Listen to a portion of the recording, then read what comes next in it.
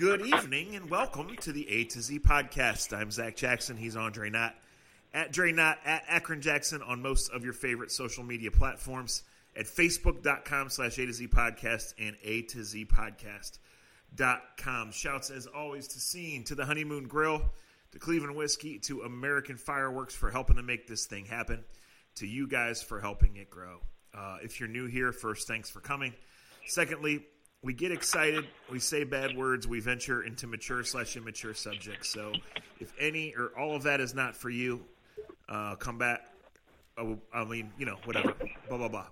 Guys, just stay the Browns here have made me lose my mind. Be a man or a woman. The Browns have made me lose my damn mind. Hey, I had to put an ATD out for you earlier today, man. I was worried about you. Listen, I was worried needed a nap. That Berea swallowed you up all whole. I know it's possible to happen out there. I've seen it happen before. I didn't want it to happen to you. I had to put ATD out, make sure you were still alive. Can we get a sponsored? Can we get a sponsored segment? Let's feel bad for Zach. Yeah, we need it. It's called White Claw. He drank them all. I am having a White Claw right now, most freaking definitely. Well, if it makes you feel better, I just grabbed a Christmas ale, and I'm going to my basement so my wife doesn't keep rolling her eyes at me. So if we go in and out, tell me. So Dre texts me, he says, I'm almost ready. And I say, all right, 3 minutes, I'll be plugged in. And he says, make it 8. Jen's making me work out. So now he's running to the Christmas ale to make it all better. Hey, all that is true. But here's what happened. We were set up to do this early. If we're going to keep it all the way 100, we were set up to do this hours ago, but it didn't go down because he needed his December nap, and I get that. So then I had to say, so when I was ready, he wasn't ready. So he texted and said 3 minutes. Well, in that time, my wife seeing me sitting idly doing nothing and being happy, she had to ruin that happiness and said, you should do my 10-minute workout with me. A minute into the 10-minute workout, I get a text, I'm ready. And I have to say that I have to be honest because I'm already sweating because I'm a fat hog. And all I'm doing is some YouTube workout that my wife does, like she's walking around the block while I'm sweating and shaking doing planks. I had to text back the truth because there was no lie I could tell as I'm sweating on my phone after 2 minutes of the 10-minute workout that she does off YouTube twice a day that I can barely do once a day. We're going to Jamaica next month. I got to look good for my pictures. I mean, I really was planning on making time to get to the treadmill today, but that nap just sounded too good. And I knew you were Sometimes you need the nap. And I didn't care. I threw that phone so far across that damn room. Let's be honest. And I think everybody that's listening to this podcast, what you just said sometimes can be the best moments of your day or life.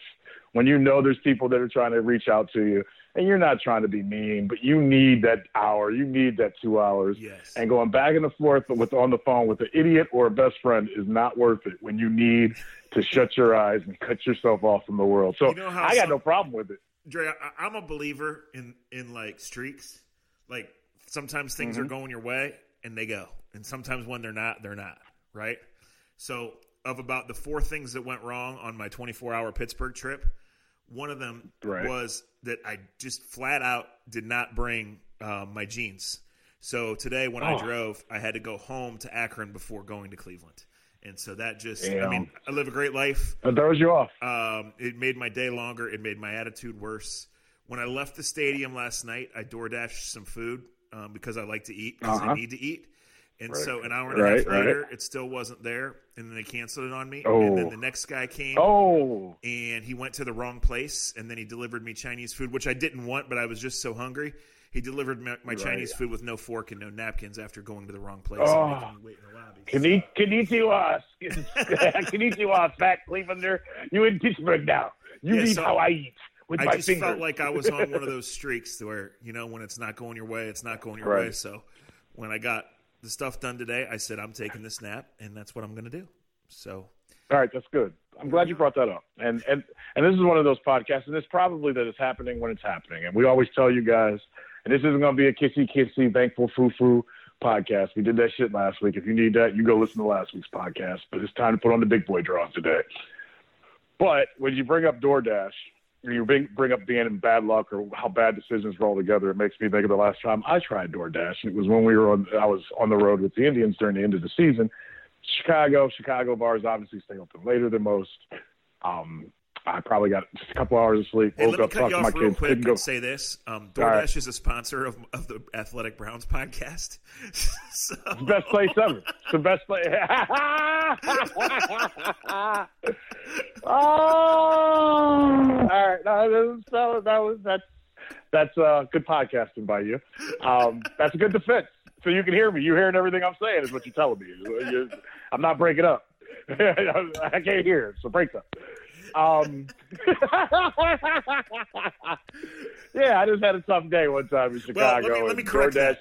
They were, as of last night at 9:46, they were a sponsor of the Civilized Barking podcast. After my email to them at 9:48, I'm not sure where the status of that relationship stands. Regardless of that, it's a great concept, and 95% of the time it works out great. Yes. It really does. It's changed my life on the road. But the 5%, and that really what I was going to get at is about us as people, not just you or myself.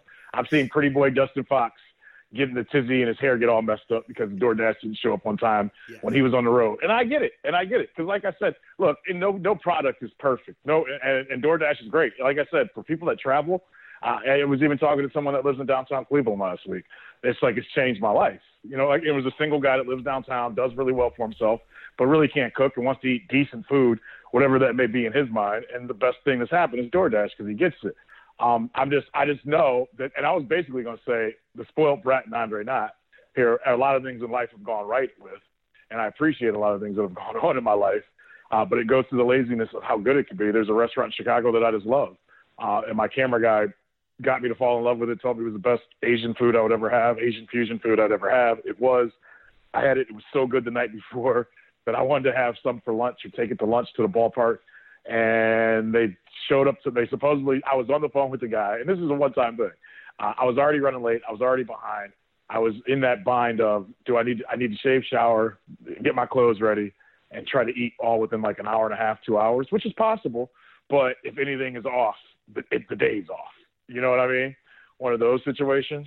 And, of course, the food never showed up. And when it did show up, I was on the phone with the guy, and the guy goes, yeah, I'm at your hotel. I'm going to leave it at the front desk. So I put on clothes. I go downstairs. I go to the front desk, and they say to me, sir, we don't let people leave food at our front desk. Sorry, it must have been the wrong hotel. And I had no food for the whole day because of that. Yeah. Because and before DoorDash, I would have just got my fat, lazy butt up, and I would have walked somewhere and had food. But DoorDash has been like the rest of my life. It just fits in well, and I get to be the prince that I want to be.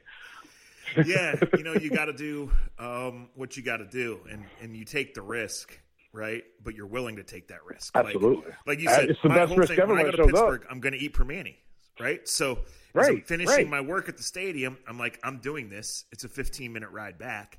I'm getting this. I'm going to eat, and I'm going to, finish the rest of my work, and I'm going to go to bed, and whatever. Right. Right. But think about what Uber and Uber Eats have done to your life on the road. Like, and I'm not. This isn't one of those. But like, I know from traveling and knowing what traveling is like, especially for writers.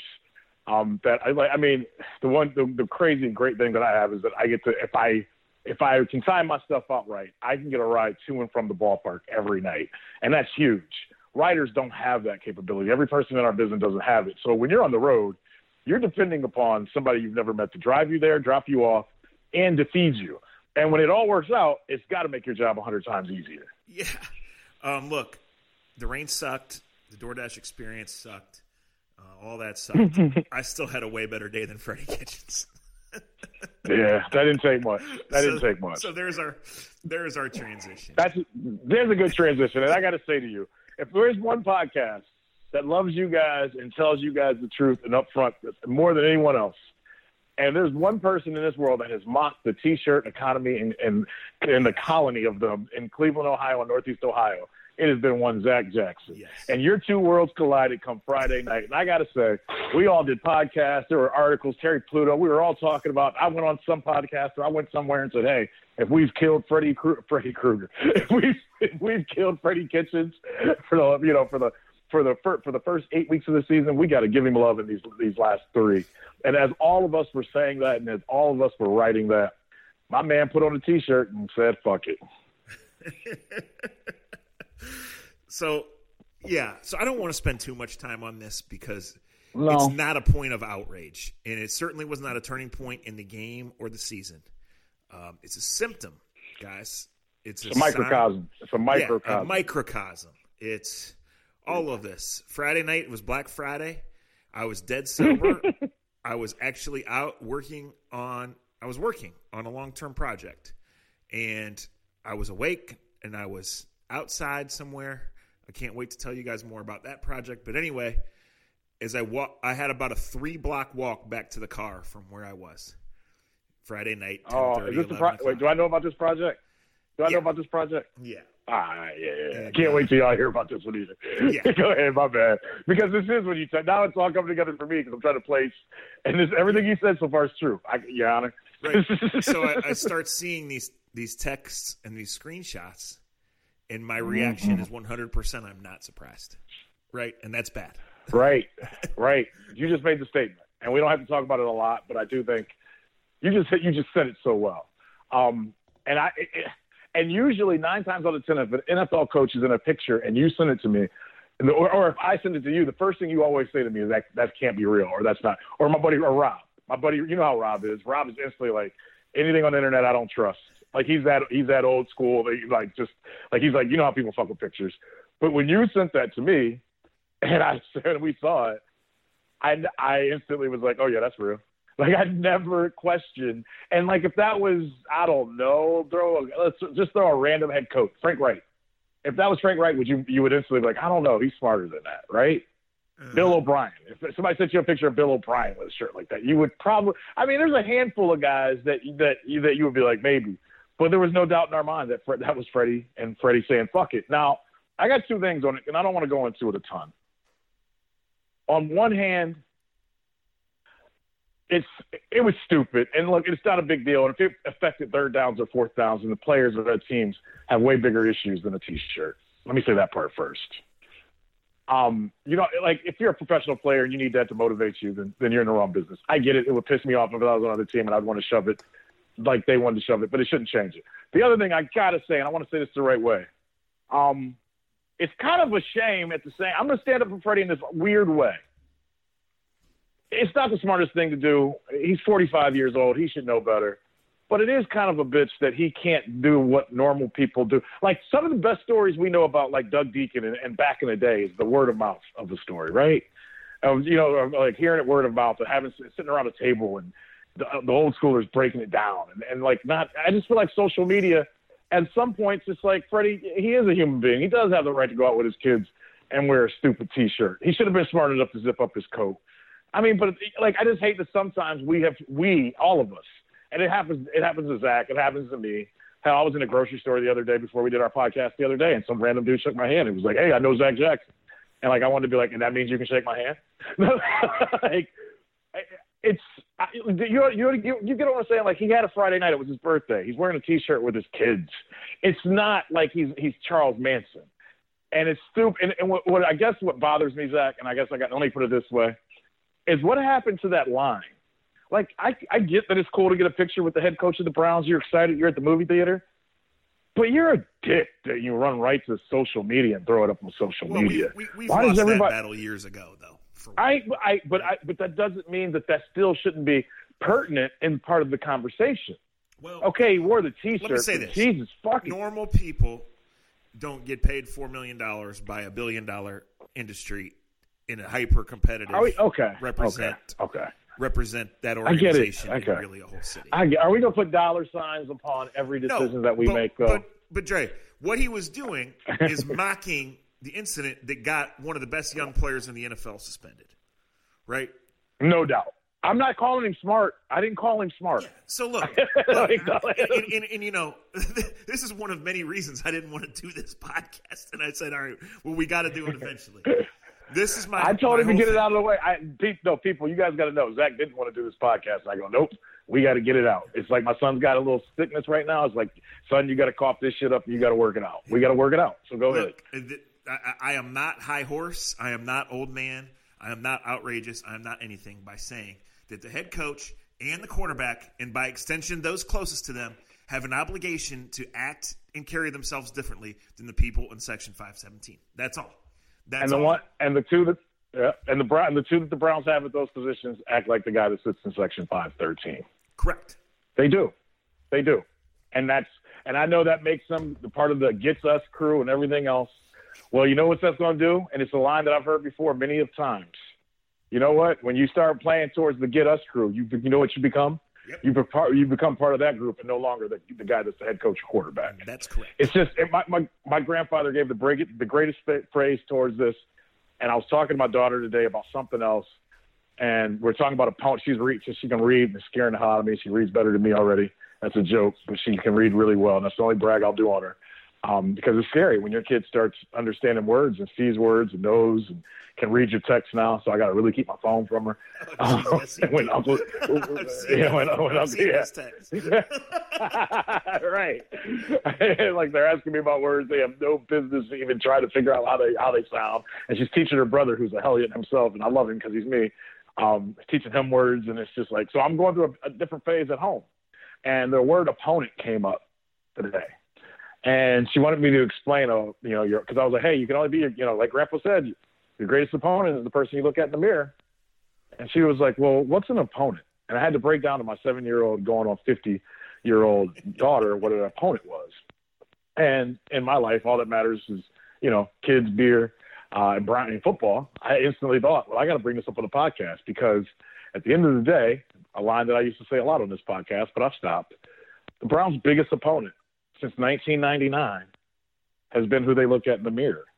And the mirrors must be funky out there in Berea, and they must be showing them something that the rest of us don't see because they remain their biggest opponent. Yesterday, they went into a game, and I know the outrage, I love the Cleveland Browns outrage. Sometimes it's sadistic. Sometimes it's really ridiculous. Most of the time, the anger's pointed in the wrong direction, but there's obviously passion. And I think that's why we all hate to love each other and love to hate each other. I think love to hate is more. We all know that, like everybody jumps into the way who they want to blame and how they want to blame it. The Browns' biggest opponent is themselves. Not Mary Kay Cabot, not Tony Grossi, not Scott Petrak, not Chubby Grossi, not Daryl Ryder. Chubby Grossi is Zach, by the way. None of those people, not Jason Lloyd. It's the Browns. It's themselves. They ruin every wet dream all of you have for any season. Whether it's Rizzo's, what was it what were they called in 17? The season, the good karma season. What was it like? Remember I can't remember the season when they won some games under Pettin and still screwed it up. The season of dreams. Like they get off. Yeah. Season of dreams. That was the one. Thank you.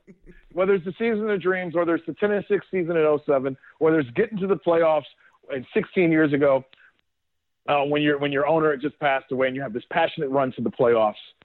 The opponent, the person that keeps killing and embarrassing the Browns and making them the joke of all jokes and makes all of us fight amongst ourselves, it's the Browns.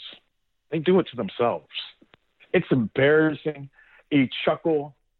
But at the same time, how many different ways do you want to write this story?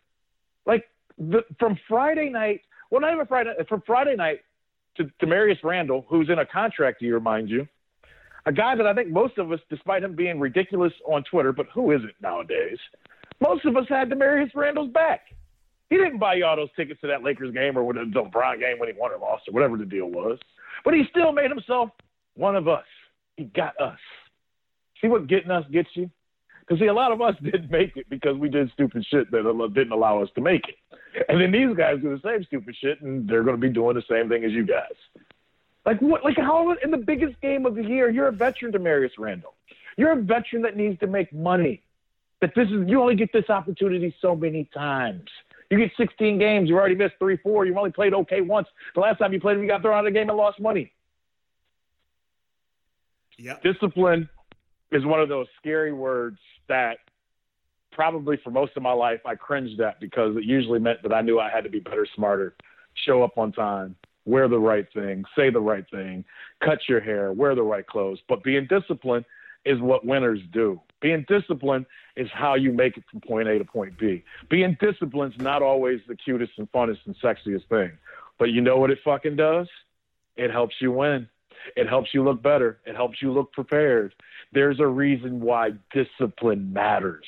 And in every sense of that word, the 2019 Browns aren't disciplined, and they are their biggest opponent once again. And the T-shirt companies, it ain't their fault. They're they're doing the same thing we're doing. They got to stop trying to make tweeting, a couple dollars. They got to stop tweeting. Oh, Jesus. that's what I don't want to talk about, because that's embarrassing. And when you make yourself the story, you've already made yourself the story. Walk away. There's a huge fire in your backyard. GV Artworks, and Greg, you know I love you, and I know this is gonna get back to you. I've known you a long time. Shut up. Everybody's bought your stuff, man. You've already won. Everybody's got your shirts, bruh. You don't need to tell people it's national. We know it's national. We cringe when it's national. You know why we're cringing? Because my mom or my dad or my uncle or my cousin or my friend that was at this event or that event is like, isn't that your friend, or isn't that guy you know? And you're like, yeah. Nobody wants to do that around Thanksgiving weekend, bruh. Let that shit go. Make your money and walk away. Pro sports specifically, but in general, presentation matters, right? Mm-hmm. We say it. And when it comes to not just rivalry games, not just big games, to which the Browns are clearly new and too new. But in general, like when you're the underdog, when you're the Michigan of the Ohio State and Michigan rivalry, and you're the bitch, okay, wait. That was nice, Richard. But this isn't just Browns Steelers. This isn't Cleveland Indians. This isn't Cleveland State. This isn't Manchester A's. Any level, right? When you're getting ready for a big game, and Dre, this was when I was a bad player on irrelevant middle school teams decades ago, and this is now covering the pros. What you do internally when these games come around is you fire up the troops, right? And you prepare like crazy. You tell your guys, we know it's going to be dirty. We know they're dirty. We got to strike first. We got to do this. We got to handle this. And then when it comes time publicly, you shut your mouth. You don't dress like an idiot. You say the right things. We have nothing but respect for them. Of course, they have a great program. Right. Of course, they're this. Right. And you go there, and then you don't get to say a word until you win. It's Trophy or Jordan Face Society. It is what it is, right? And there was a Jordan face on your head coach. A shit burger from Duck Hodges, who's throwing lob passes in part because your best safety is left at home. According to Freddie, that didn't matter because they were down the sideline. Oh, and then he took out his. Play. I know. And then, well, how about that though? And it's a small thing, but it's very telling, and that's why you can't. You as a leader, you can't talk like the running back coach. Yes. And if you listen to me and if you know me, you know that I've stood up for Freddie. I stood up for you. I hate firing head coaches. I hate reading about it. It's a side, because I always know it's like pulling a Band-Aid off. I was a guy that always wanted to pull it off slow and feel every, but when you really should just yank it off. They have, I don't like talking about head coaches and firing them because I know the job is so hard. There's so many elements that go into making a great coach. But if you can't do the elementary elements of the job and get your team ready and not embarrass yourself and do little things like that. But Zach, someone after the game, there wasn't a transcript emailed out. And I'm going to be an asshole right here and say, it's funny, when everything's going good, the Browns will email me every freaking quote that's ever come out of Berea. But on tough days, those just don't come out. I mean, and I don't want to take a shot, but I'm taking a shot. Like that's minor league. This is me talking, Zach. This is not, it's minor league. Don't be that team. Don't be that person. No matter if it's good or bad. I get them all the other times, but really not yesterday. Anyway, I never do what I just did, but I had to do that. Because that's ridiculous. And that once again shows majoring in the minor. Whether you get your ass kicked or whether you freaking win the Super Bowl, be consistent. Be the same person. Be the same team. It's not that hard. But it is in Berea. But I hear the head coach, when somebody said, though, they said, well, not having Demaryius, does that hurt you in the passing game?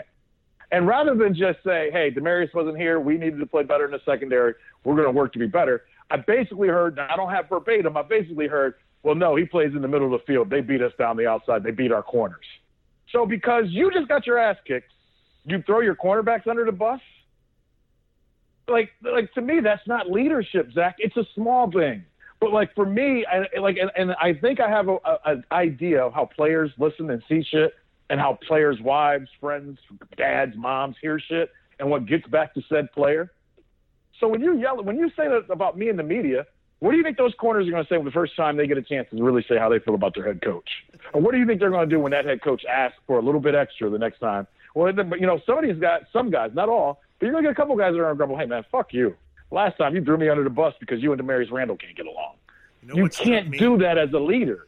You know what struck me, speaking of leaders? The two guys who were yawning at Mike Tomlin in the first game were the first two to bail from the locker room yesterday and didn't want to speak. Yeah, that's a great point too, sir. Very astute. And I agree. And and those are bad people to have as leaders. You can't be on the front of the bus laughing and blowing kisses and shit when things are good, and then go hide when things are bad. Let me tell you another Uncle Zach story. Like the Houston Texans wearing the SWAT gear last night, it made me roll my eyes. I wanted those kids off my damn lawn so bad. Right? Oh, you and Jeff Schwartz or whatever, but go ahead. Yeah, but listen, I didn't dive into the Twitter fight because I'm smart enough, and then they won the game. And then tonight, I'm watching the Seahawks guys come in pajamas, and I know, but this is what they do now. So I'm saying that I don't want this off my lawn. I understand it. This is what they do. Guys understand, and this is the first time in 20 years of the Browns that I can remember every game that there's paparazzi stand under the tunnel. Yeah, they're waiting. Right, and I've been the first game of the preseason. It struck me, and then when they're 2-6, it struck me like, oh my gosh, get me out of here. Right. But yeah, they're still doing it. I'm saying I don't mind it. Like, this is what these guys do. They embrace it. They've earned this stage. Yeah. And whether they're pimping a product basketball or players, a cause or just their own brand, they've all earned this right. But you got to stand up and answer for it. And you cannot just run from this shit when it doesn't go right. No, you can't flash your watch and flash all your new pink shoes and everything else and all your sparkles at 12:30 or at 11:30 and at 4:30 when it's part of the deal. Like, that's part of the brand too, bro. We watched the last 3.5 hours. We know, and I've heard, and this is I want to ask a question, but I don't want to ask a question because I don't want you to give away everything. We pick and choose. Like, I messed up and tweeted during the game yesterday, and instantly was like, Zach, why didn't you remind me? You told me to take the day off, so I almost gave you the finger. We pick and choose things that we tweet during games. You have a different role, obviously, than I have during an NFL game, or especially a Browns game.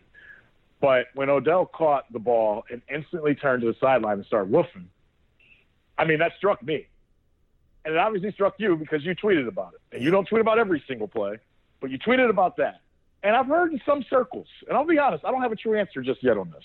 And I've heard in some circles that some people would like to see him go all Ocho Cinco, all T.O. on his quarterback and coach and say, get me the fucking ball. And I've heard, and I will say, when you talk about lawns, you start doing that, there's going to be some people that are going to go tell Odell to get off their lawn. I will give Odell this. I've actually was standing up for him today, and I can't believe it because I've never been a huge proponent of him. I think he's an unbelievable talent, and I can't believe he's basically Freddie Kitchens has become the Dean Smith of Michael Jordan. Like, the running joke for 25, 30 years has been like the only person that could keep Michael Jordan under 30 points was Dean Smith.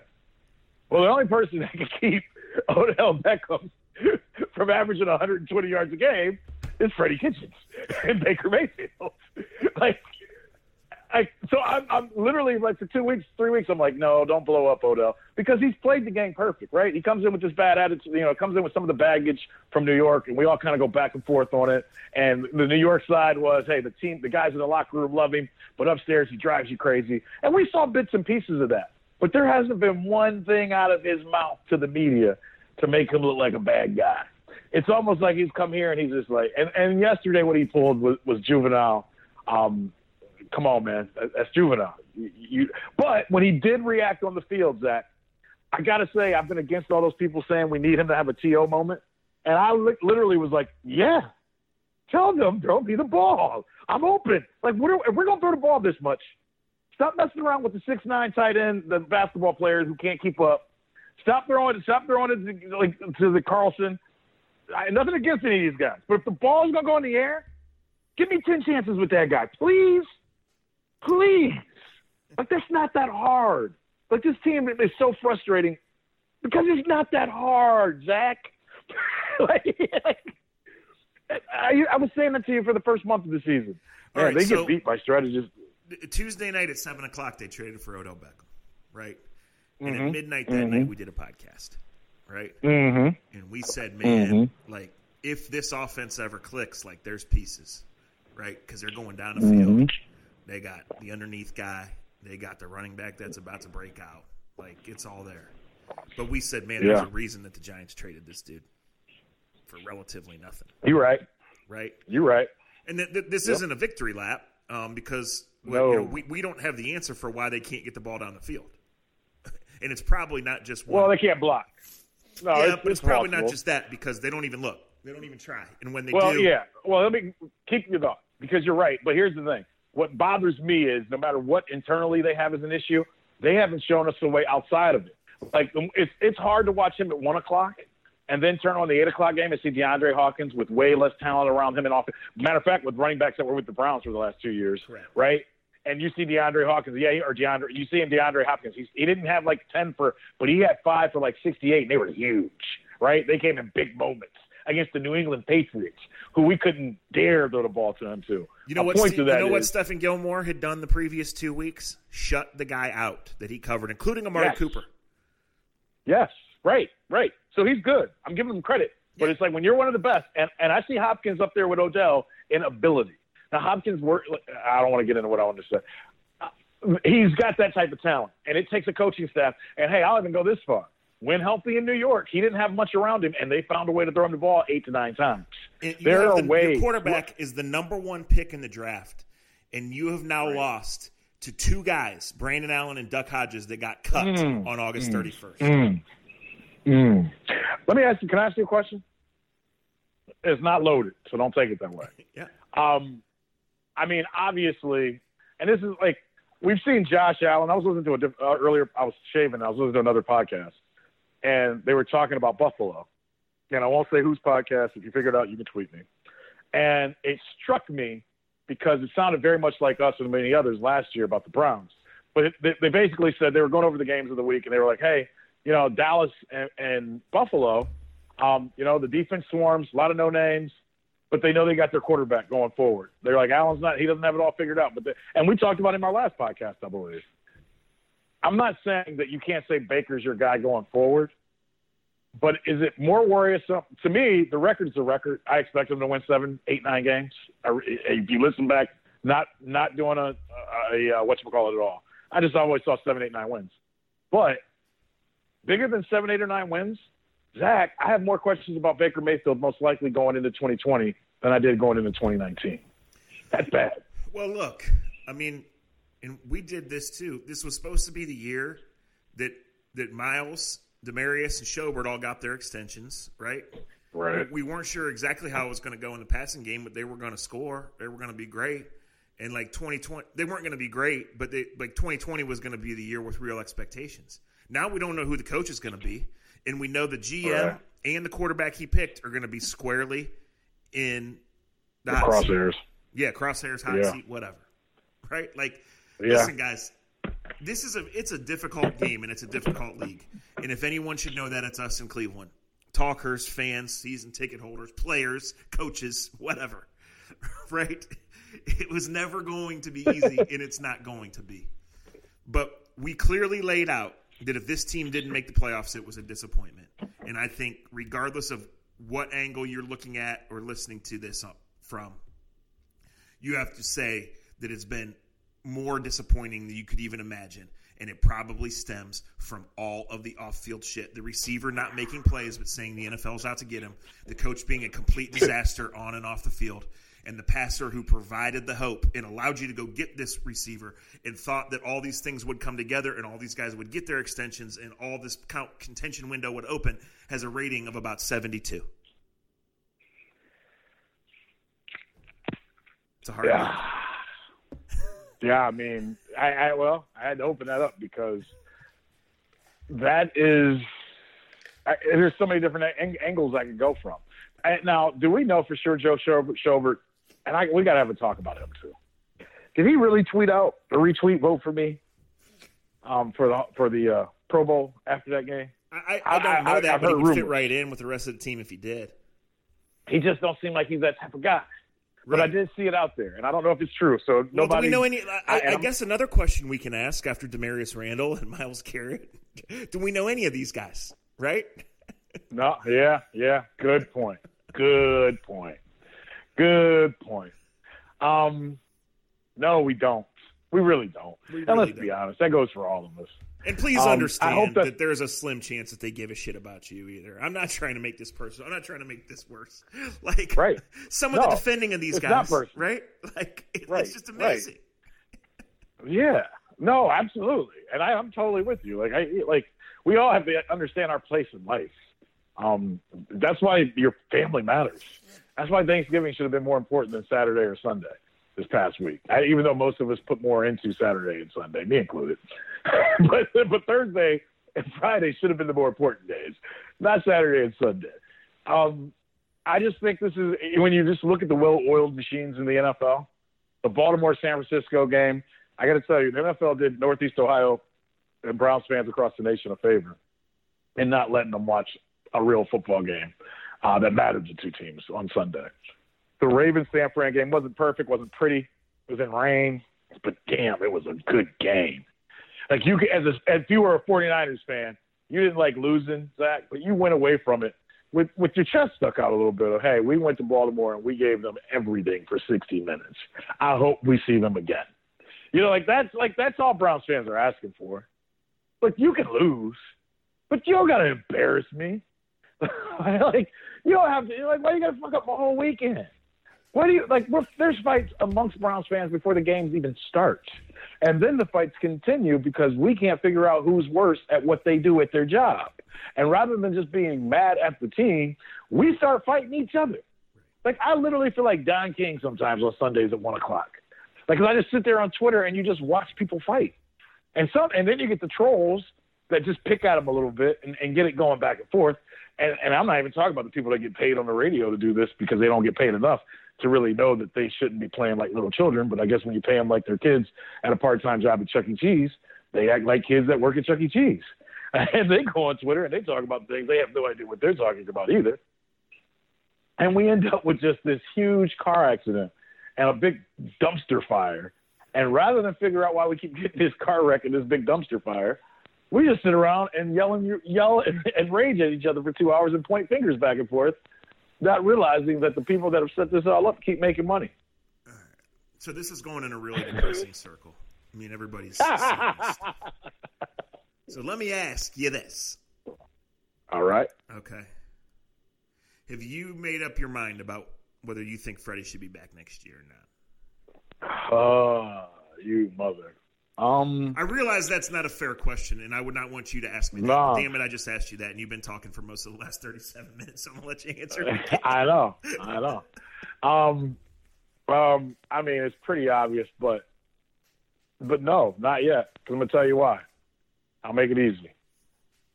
I'm going to stick to my guns on this. I don't trust the people that pick and choose who to run the team. Yes. Have all the capabilities to find the right people.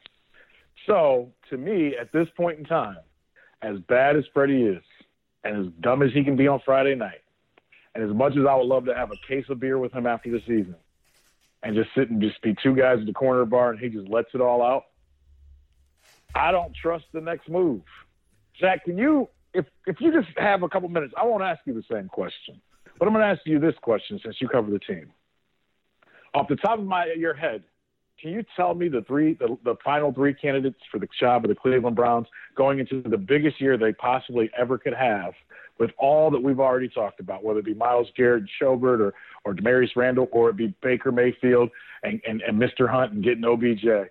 Who are the final three guys that the Browns brain trust that had everything to do with what we're watching right now? Who are the last three coaches they decided to talk to about this job that was so important this such an important year? Well, Freddie was last, right? Mm-hmm. He last. Mm-hmm. This is what you're asking Correct. me, right? Who the finalists were? Yes. Okay. Yes, who the finalists?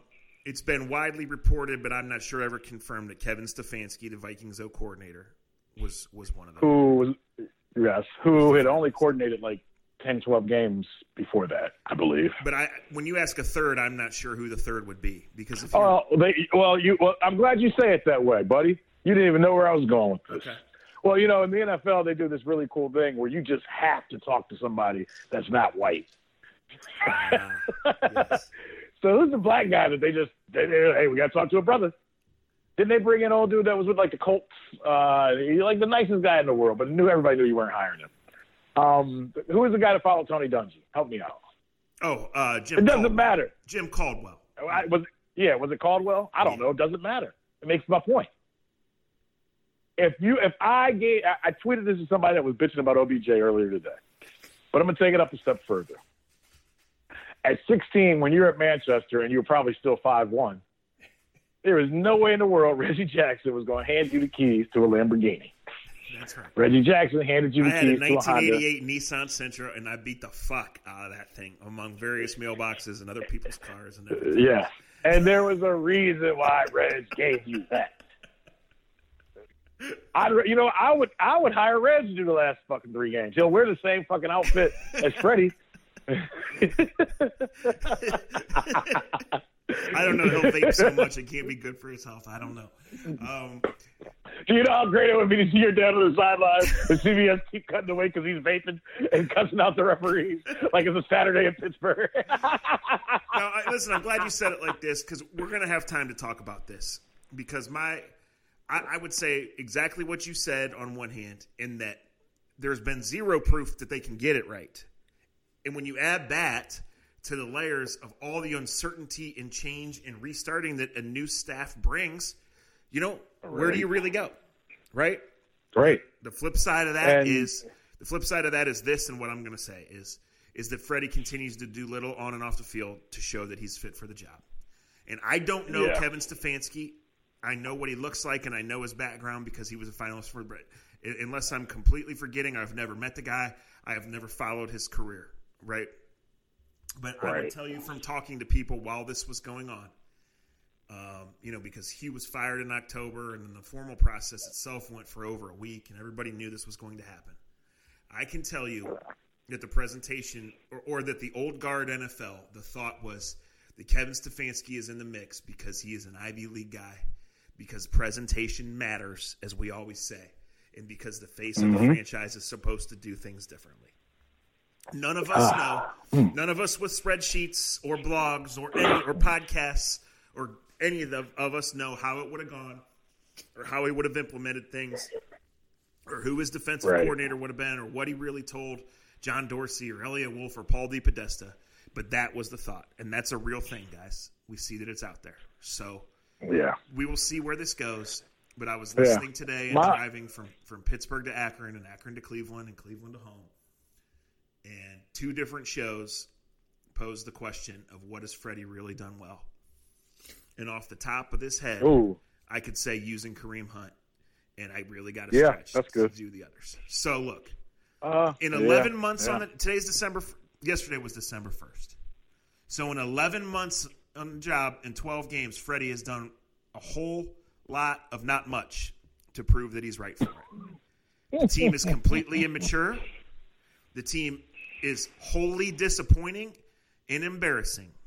Can they all grow together, or do you need to pull the plug and make the change and do everything that comes with that? I don't know that the next 4 are going to give our answer. I can tell you it's a real shitty spot for an organization to be in, and you don't get there by accident. Talk to you next time. Yeah. Konnichiwa to all you fools that buy T-shirts. There'll be another one next week. I had more to say, but you're right. I talked most of it. Love y'all. Appreciate y'all. We'll be back later in the week after Zach takes 2 more naps and eats 2 chicken sandwiches from Popeyes. There's something to what you just said. I think it's time, bro, because you already broke down. I think you should have did it. You still got to drive to Cincinnati, so you can do that when you go past the house. There's not one on the way home from Pittsburgh. There's just not one. I know. I was thinking that as I was saying it. No, there's not. Well, you want to hear the kicker to all of this? Yeah. I shouldn't even say this. I'm going to the game this next Sunday as a fan with family. Not my idea, obviously. You know what my friends are singing? $5 football. $5 football comes for 5 and 11. Oh, they better watch out. Shout out to you guys for listening. I think it was Mikey, but I forget. And I was reading some tweet threads as I was sitting there waiting for the post-game podcast. They were talking about how it might go off the rails, given the maturity or lack thereof of this team, how it might go off the rails. And I think he tweeted, well, the one positive is Andre singing 5 and 11 is still in play. We love y'all. But I was getting nervous because I was like, we're good. And then I'm like, it could happen. It's not going to happen, is it? I don't want to say the one thing I texted last night. But as you know, and everybody listening knows, whenever a Brown season gets off the rails and you think you've hit the bottom, you haven't hit the bottom yet. Yeah, it's December 2nd. I mean, we're the ones that coined December in Berea. We know it's perpetually December in Berea, and when it really gets here, you start to get a little nervous. Hey, a gift card from American Fireworks would make a great gift. Next time later in the week, we'll play Glory Days, sponsored by American Fireworks, and give our Obscure Browns Player of the Week, presented by Cleveland Whiskey. Thanks to you guys for listening. Wait. Time out. We can give them 5 more minutes. Talk about Ohio State, Michigan. Talk about Ohio State, Michigan with me, please.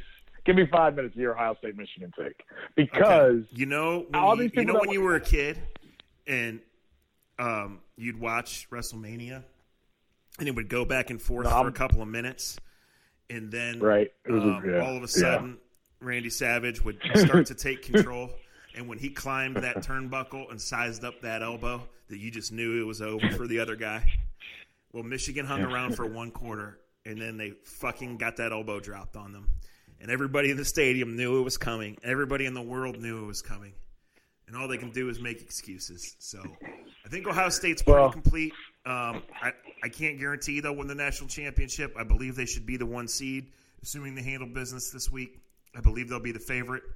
And they're just really a lot of fun to watch. And Fields is still getting better, but, man, they can run it so well. They beat on you on both lines, and then they get that lead. The receivers can run by you, and that defensive line can pound the piss out of you. They're really good. All right, you just won the Ken Carmen part of our audience just fell in love with you, and they're going to go buy the Athletic or buy it for their dad for 30% off this week, or maybe it's just today. I don't know. I'm making shit up. I need a new hat. That's a great assessment of Ohio State. And I think that's pretty much what we told them on the podcast. What I said on the podcast, it'd be close for a half, and then they blow them out. I got to get the Ryan Day thing. I'm afraid to talk about Ryan Day because, he's been handed the keys to a Lamborghini, and at 40 years old, somehow he's realized how to keep it between the lines and shut up and not make himself part of the story. Amazing that a guy can do that with that much going on around him. A guy in his 40s gets handed this talented team, and lo and behold, knock on wood, he's kept it right between the lines. He's drove the speed limit. He put on his he got right in the car. He put his sunglasses on, made sure he buckled up so he wouldn't get in trouble. And it's amazing. He didn't wear his. How many of these Christmas look at the comparison. Hey, look at the comparison. And I didn't even realize it until I started saying it's fine. Like Ryan Day, who is Ryan Day? No offense to the guy, but he got put into a great situation. And all he did, kids. All he did was act mature. All he did was not be his worst opponent. Drive. That's all you're gonna do. You can be stupid and still win. Some people that have some of the best lives ever are dumb as hell. They're smart enough just to keep it between the lines. Think about that, kids. Stay between the lines. That team is so talented, so fun to watch. I want to see them play a close game really bad, Zach. But I don't, because I don't want them to lose, and that's our last impression of them. But I do want to see them have just a battle royale with LSU. I want to see a 45, 43, 45, 42 game. I think, like you said, the crazy thing about the talent on this team is that it hasn't even hit its peak yet. Like, none of those kids that we're watching, whether it's Fields, whether it's Chase Young, like, you can go through all the stars. Like the one linebacker, the Harrison kid, they're not even close to what they're about to be. Like they're so freaking talented. So you can see that in some of the corners, the receivers. They're all babies. But what I had to get at is this. The Michigan side of it, shout out to the CPO. I got to do 2 things for the CPO. After I railed him and killed him on this podcast like he deserved about getting his company a part of the Recce Connect Foundation event. He did do that. It took him a little while. He's probably still hungover with his white belt on his pants and growing out that terrible mustache that my kids will never see him in because it's scary. And that mustache just shouldn't be worn by a grown-ass man in 2019. So my kids will never shake his hand or see him until he cuts that shit off. He texted me because he actually went to the game this past Saturday. And he was like, and we're the same age. And the one thing he texted me, and I know I can say this out loud for him because he is a CPO. He was like, Dre, these kids don't get what Ohio State, Michigan is like we grew up with. He goes, like, we used to grow up, and no matter if Ohio State was 10-0, 11-0, when it came to the Michigan game, we were worried. Like, we knew that you could lose. He goes, even the Michigan kids know they got no chance. He goes, it's like it takes the fun out of it. And I read something on The Athletic, and I'll leave us on this, and I'll shut up because I've talked a lot, but I appreciate it. Christmas ale's good when you drink it right, boys and girls. I'll say it this way. Like, somebody wrote in The Athletic, in one of your national college football writers, and it was a great article about Ohio State, Michigan. And he said the worst thing that happened to Michigan was the day that the NCAA caught Jim Tressel lying. Because Jim Tressel versus Jim Harbaugh would have been fun and would have probably been, it would have been like Woody and Bo. Yeah. But when you let Urban Meyer turn this into an SEC-type team, Mr. Harbaugh ain't got a chance. No. And in most situations, you would say Harbaugh's got to go. But I'm going to say to you guys out loud right now, I don't think there's anything better they can do. This is what Michigan-Ohio State is right now. They got to ride this shit out. They are like, if they don't want to recruit, if they can't recruit like Ohio State's recruiting, because as this article said, Ohio State is now they're not recruiting Big Ten. They're recruiting against Clemson, Alabama, Georgia, right? There's nobody, and maybe Oklahoma, not even Oklahoma. Like those four teams, and you could throw in Penn State on some.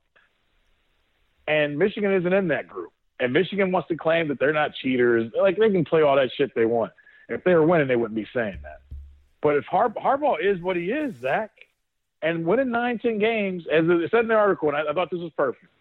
For Michigan fans, you'd rather know that you can beat, you don't have to worry about sweat out Northwestern, Purdue, and Iowa, and you just take your ass kicking the last Saturday in November for however long, because that's better than going 6-6 worrying about trying to beat Northwestern and Purdue. Well, they also got their ass kicked by Wisconsin and Penn State this year. Oh, I'm aware. They got so embarrassed by Wisconsin. Wisconsin was playing its backups midway through the third quarter. Yeah. How has a rivalry become this? Because it's a rivalry. And then the players, the Ohio State players come out and just basically say, it matters more to us than them. We know it does. Right. And it's as much as I love it, it's a little weird to see 100 and some points put up back-to-back years on Michigan, and they really had no bark at all. It was not. It was like watching. Now, what are you going to say? Hey, shout out to Kent State, bowl eligible, 6 wins. That's great. That means we'll lose the coach next year and go back to being 1-12. That guy can really coach. We'll take it as we get it. Sean Lewis, he can. Really coach. He really can. Yes, he really can. All right, I rambled. Thank you for letting me ramble on Ohio State. One request as we get out of here 11 minutes after I signed off. And it's not by my book. Yeah. It's if you know where the Popeyes is between Pittsburgh and Akron, please send me a direct message. Talk to you soon. You ain't going back. Oh, you are going back to Pittsburgh because you got to watch your brother every weekend. Sign off, dickhead. Talk to you guys later. Hey, mine and Lodi is always ready and always ripping ready and no line. Come